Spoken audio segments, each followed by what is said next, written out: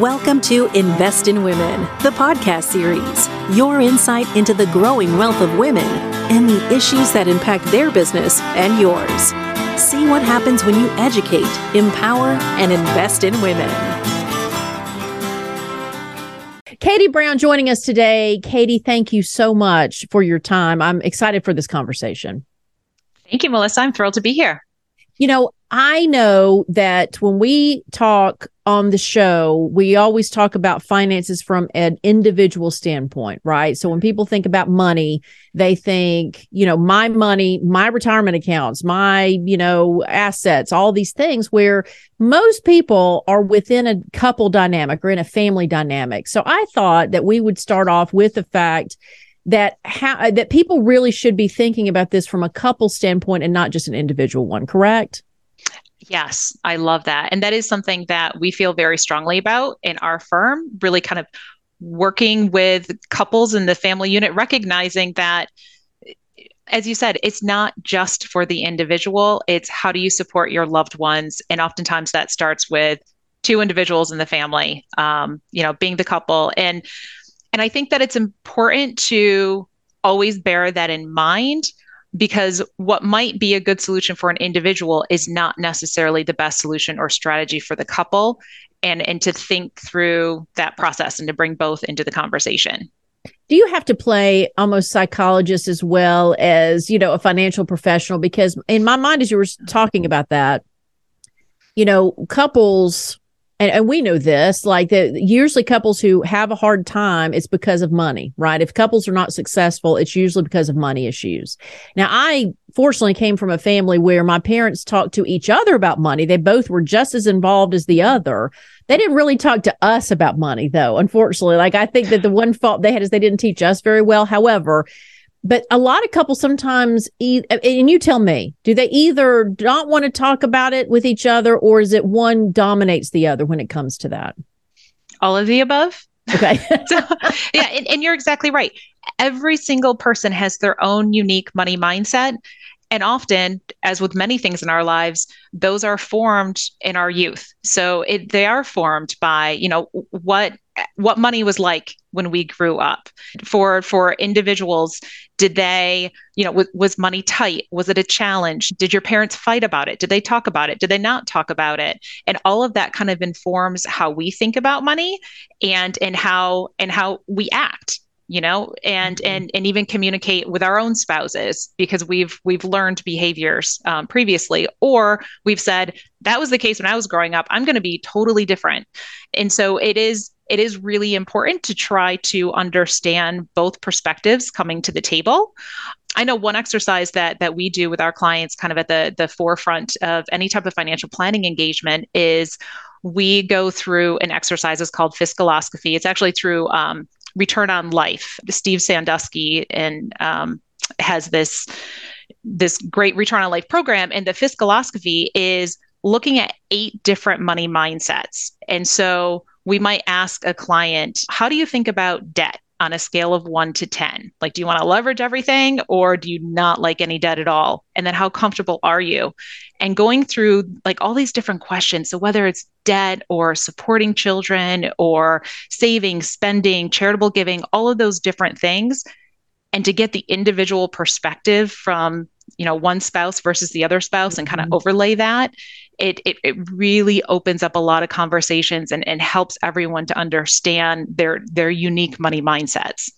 Well, and I think that's important because people you're not attracted to somebody just like you, right? Most people are attracted to, opposites attract. There's a reason they say that. And usually in a great couple, bringing those two types of personalities together can create a great, solution, a problem solving dynamic duo, right?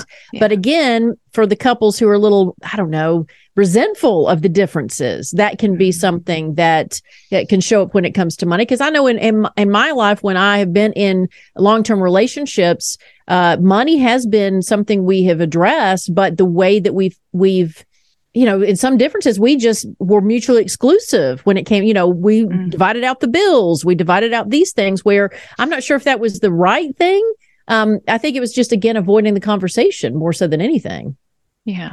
And I think for the most part, the right thing is what you guys can agree on, and making sure that there's clarity and visibility on both sides. So it may make sense to keep some separate finances and to pay things independently, but where can you find that common ground in those check-ins? I think that's another thing that is so important, to have those consistent check-ins within the relationship. Say, okay, where are we at? Where are we headed? What are the big goals? How are we getting there? Mm-hmm. It doesn't have to be all the time. We often, today's Valentine's Day, we're recording. Yes, we're recording on Valentine's Day. That's right. Yeah. And So it's a love day. It's a romance day. Yes. Something we encourage our clients to do is have a financial date night. Like, get a bottle of wine, make yourselves a nice dinner, and go through the questions that you each have independently. Because and oftentimes something that we see too is the big financial picture is in one spouse's head, but the other spouse feels like they're in the dark. And sometimes the one that knows everything that's happening, they think that they're doing a favor. They think that they're like, I've got this. You don't need to worry about it. It's under control. Where the other one might feel like they are in the dark, and they might, and they are more concerned. They have insecurities about their financial well-being, and they want to be in that conversation to a greater degree. So yeah, build in those financial date nights and have the conversation. As you're speaking, I'm thinking about how much our parents and family influence our take on money, more so that because we don't really get educated on it in the classroom. And as much as we should, I think. Agreed. And so, again, when I think about my parents, they were married for 51 years before my father passed. And my father passed of an illness. So he had time. He knew the inevitable was coming, right? Mm-hmm.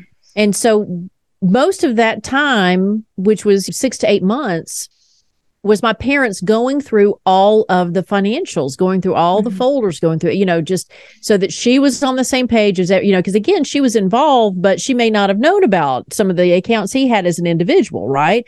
Right. And I just remember that, I'm watching them do that and admiring that, and then realizing they came from families that encourage that. But if you're somebody that doesn't, especially a woman, and I don't want to generalize, but I find that in my own world, a lot of the women I know are the ones that take the back seat to the financials of the house. And so I don't know. I just think that how can you make up for the fact or the lack of education from your own family, especially as a woman, to get involved in your couple financial planning? Yeah. I think it starts with just asking questions. And there's no question that's too small to ask. I think it's really important to kind of first start with a balance sheet. Make sure that within the family, what are the things that we own? What are the things that we owe? And where's that money coming in and out from? So, start with the balance sheet to really kind of understand the assets and the liabilities, and then kind of switch over to the cash flow. Okay, what's coming in? What's going out? But it's okay to ask those questions. And even to ask that question, heaven forbid something happened, like, what would I do? Who would I call? Where would I go? What's in place? You had a really good podcast with Michelle Cooper not too long ago, and I think she talked about estate planning and the importance of that. And that's all part of, the holistic planning and making sure that you are asking those questions. It's probably not too much of a surprise, but in my family, I run most of the finances. And so I make sure at least twice a year, my husband and I sit down and we say, okay, here's everything. Here are the money flows. And by the way, if something happens, go to this file and call that person. And so just to keep everybody on the same page, it can be overwhelming, but I think it can also be simplified to just a couple of those few things first. Well, and I think it goes back to what you said about check-ins, right? So it's okay if you're not somebody that's going to be involved every single day and you want to let the other spouse be in charge of the finances. But like you said, have check-ins, have conversations, communicate about those things. Now, let's just assume that you're a couple. You figured all this out. You're running like a fine oiled machine, and you have money that it's kind of like extra money that you want to do something with. And for a lot of couples I know, and for myself, I think that a time of giving, you talk about love today, we're taping on a love day. So loving others and doing service for others. So let's talk a little bit about philanthropy, because I know that's something else that you specialize in helping couples and how they're going to do that. Yes. Thank you for bringing that up. So, in addition to being a certified financial planner, I am also a chartered advisor in philanthropy, and those are fun conversations. I usually like to kind of start from the perspective of, like you said, things might be running well in the plan. I like the conversation around enough. How much is enough for you and your spouse to live comfortably and happily and do all the things that you want to do throughout your retirement? How much is it enough for you to leave to your heirs to feel as if, you are providing the level of support that you would like to provide for the next generation, and so on and so forth. And then expanding that further into, okay, what are your passions, and how do we support those passions? Like what are your family principles that you really want to live by? And then to kind of explore that a little bit, and even ask the question, what's the impact that you want to make on society? And do you feel a responsibility to do that? Because in some families, they feel that, societal responsibility to be supportive. But I think it opens the door to a lot of interesting conversations. But starting from that, okay, that passion perspective, and then going into, all right, how do you want to make that impact? Because there are a lot of different ways that you can support, nonprofit, either specific agencies or specific causes, whatever the case may be. You may want to support, for instance, a specific program, or maybe you want to invest for capacity. You say, all right, this organization is doing tremendous work, but they need to be able to expand and do greater work beyond. So you're really kind of doing that support for capacity, which then leads to their mission and their programming. So there's just so many different ways, or you might want to invest for impact. I could talk forever about this, so I'm going to pause. Well, when I give, one of the things I love to do, and this is an idea for some people, is when I do gift shopping, I look for the auctions at charity events. So those silent auction tables, like if you go to charity events, or even some do it online, like for me, that's where I shop. And that way I don't feel bad. If I overspend, then I'm supporting somebody. And I also know friends who, one of my friends who runs a charity where she encourages women to really work to try to be more financially independent for the purpose of being philanthropic, because I think for a lot of women, there's emotion that they need tied to finance. And for some, I know they just find finance boring because it doesn't touch them in their heart strings. Right. But if if you're somebody that I want to be more philanthropic, so thus I need to learn more about money so that I can have more money so that I can be philanthropic, that's a motivator for a lot of women. Yes, I would agree. It's really interesting too. I think that not enough advisors have the conversation with clients about philanthropy. And a lot of times I think they come in from a different perspective. I think sometimes advisors assume that clients feel as if they don't have enough for themselves, or they feel as if they don't have enough for their children, or they feel as if they're not wealthy enough. Whereas philanthropy, you can do that at any level of wealth. Right. Mm-hmm. And there's so many different ways to give, and there's so many different types of assets and resources that you can give to.